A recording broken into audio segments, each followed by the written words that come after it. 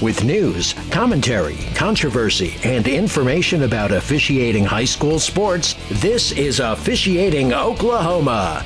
Now here's your host, Jason Seikel.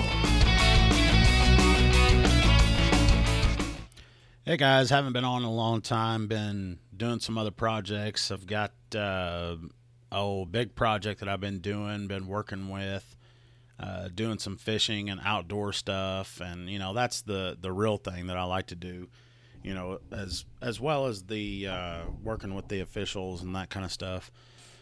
Anyway, it's what is this? I think it's like week 3 or something in Oklahoma. It's weird for me because I had a week 0 game, and I still don't understand why they call it week 0. That's actually a week that takes place. So I had a week 0, a week 1, and a week 2, and I'm pretty sure this is week 3. But I'm figuring out more and more just exactly why officials aren't hanging out anymore. And in football especially, you can't hear what goes on in the stands. You can't hear the people yelling. You don't have any idea what they're saying. They can be yelling, stuff about your mama or whatever you want to say, and you really won't know what's going on.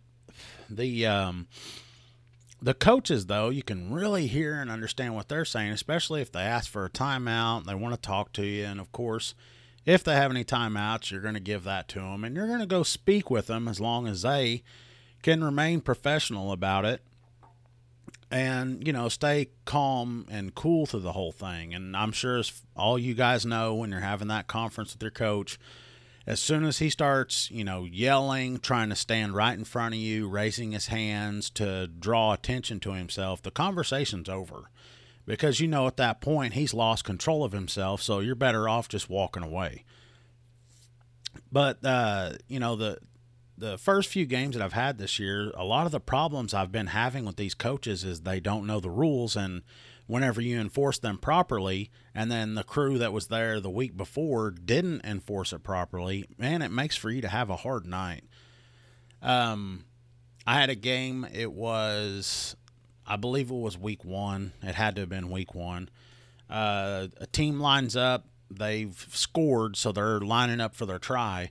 Well, and I asked them before the game, you have any weird formations or anything like that? Well, they didn't tell us about the swinging gate before the game. So when they come out and lined up, we weren't prepared for it. Didn't talk to my guys before that. So they line up. They've got their lineman out to the left. And there's a guy that's supposed to be, I'm assuming, going to be the snapper. Okay? He stands with his feet parallel to the sideline. His shoulders are parallel to the sideline. He's looking at the sideline, and he's got his right hand on the ball. And I'm sitting here thinking to myself, okay, why is he even trying this? He can't. This is illegal. Anyway, ball gets snapped. I kill it, blow my whistle, and all that kind of stuff. The coach goes unglued about it. And I'm sitting there thinking, what is going on? This isn't new. So I go over and explain to him. It's like, Coach, his shoulders have to be approximately parallel to his opponent's goal line. And he has to be facing that goal line.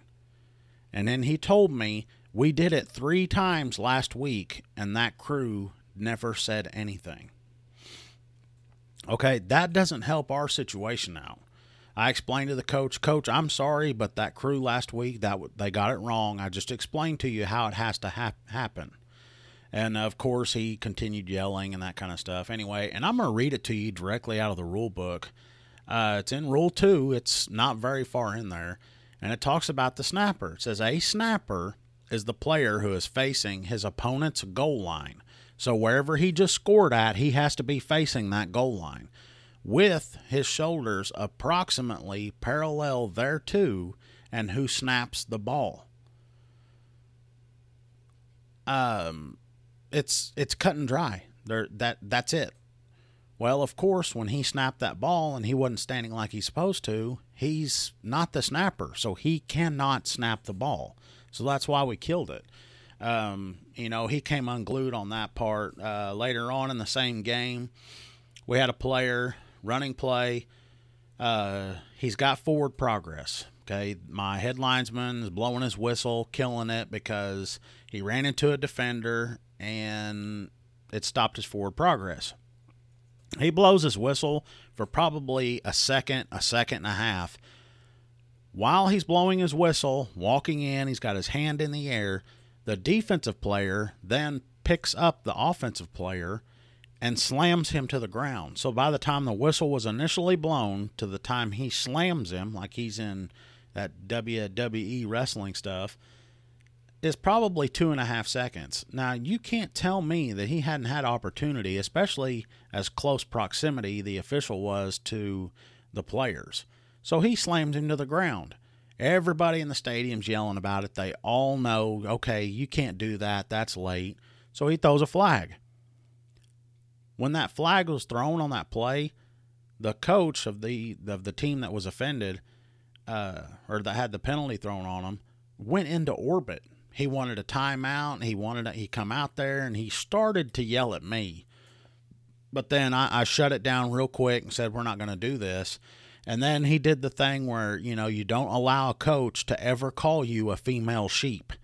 So he looked at me and said, you need to blow your whistle. So then, of course, I obliged him and I blew my whistle and, then gave an unsportsmanlike conduct. But that's another thing is I don't understand is that's clearly blatant. Everybody in the stadium saw it, and he's out there yelling and screaming at. He yelled and screamed at us all night. He, the same coach had the problem with, the philosophy with a running back that's running down the sideline. If he runs, when everybody can see the guy is running out of bounds and his shoulders, he's not even facing the opponent's goal line. He's just running out to give himself up. He gets hit at that point. Yeah, you're going to flag that you're going to get somebody with a personal foul because he's obviously giving himself up. You can see it. There's no whistle should be a deciding factor in that. He knows he's giving himself up. Now, if you've got a player that is trying to advance and gain yard and he's running parallel to the sideline and steps out and doesn't even know it, and then the whistle's blown and then he makes contact with the defender ahead, no, you give the defense a reasonable doubt. You can understand in a game, and if you've played and you've heard the whistle blown, sometimes you don't hear it when you're playing.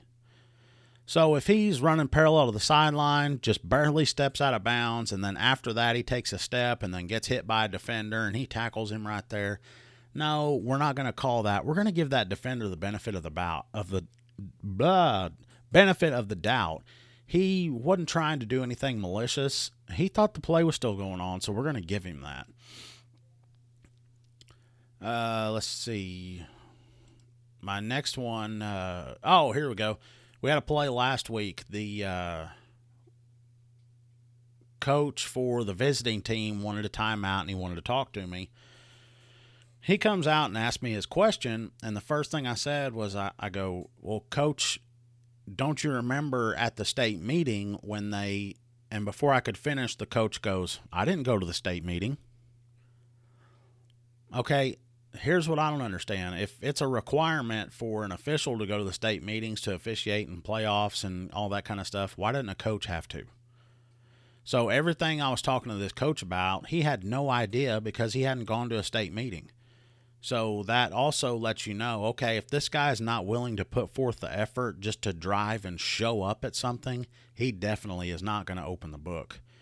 We had another play, the same coach, he's yelling and screaming at me. Quarterback drops back to pass. He's under pressure. He throws it, and the ball, it didn't cross the line of scrimmage or something. It doesn't matter. Anyway, he throws the pass, and it hits a lineman in his chest, and right next to the lineman was an eligible receiver. Well, he's screaming at me about illegal touching.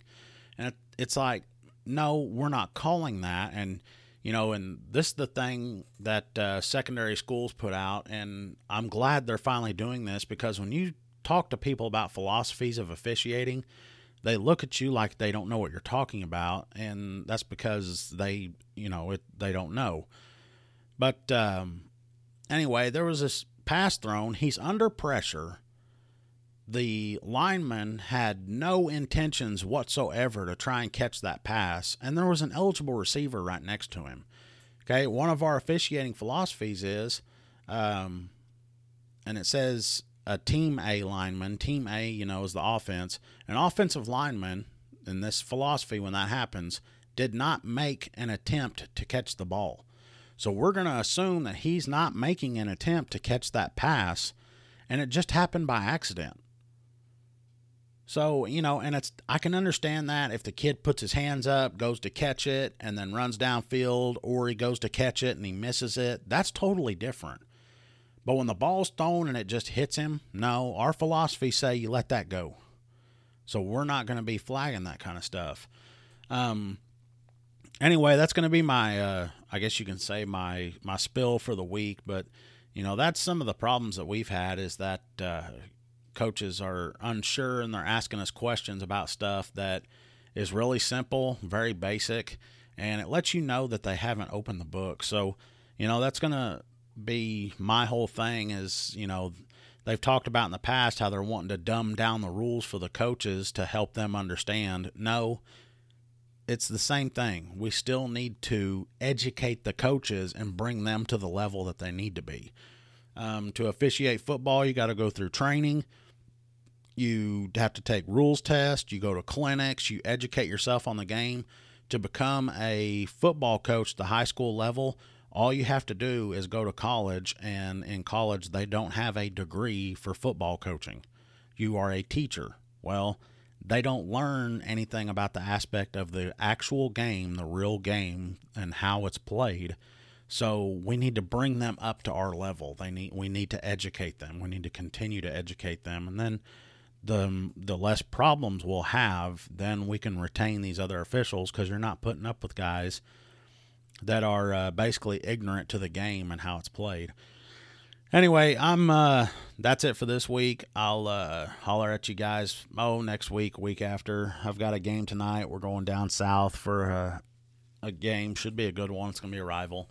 Anyway, my crew that I've got, it's basically 3 new officials and 1 guy that's been doing it for 7, 8, 9 years. And they're shocking me. They're doing very well, and I look forward to every week. Anyway, thanks for listening. You guys have a great weekend, weekday, whatever day this went out. Thanks for listening to Officiating Oklahoma, hosted by 20-year veteran sports official Jason Seikel. Please visit our website at officiatingok.com and be sure to join us soon for another episode of Officiating Oklahoma.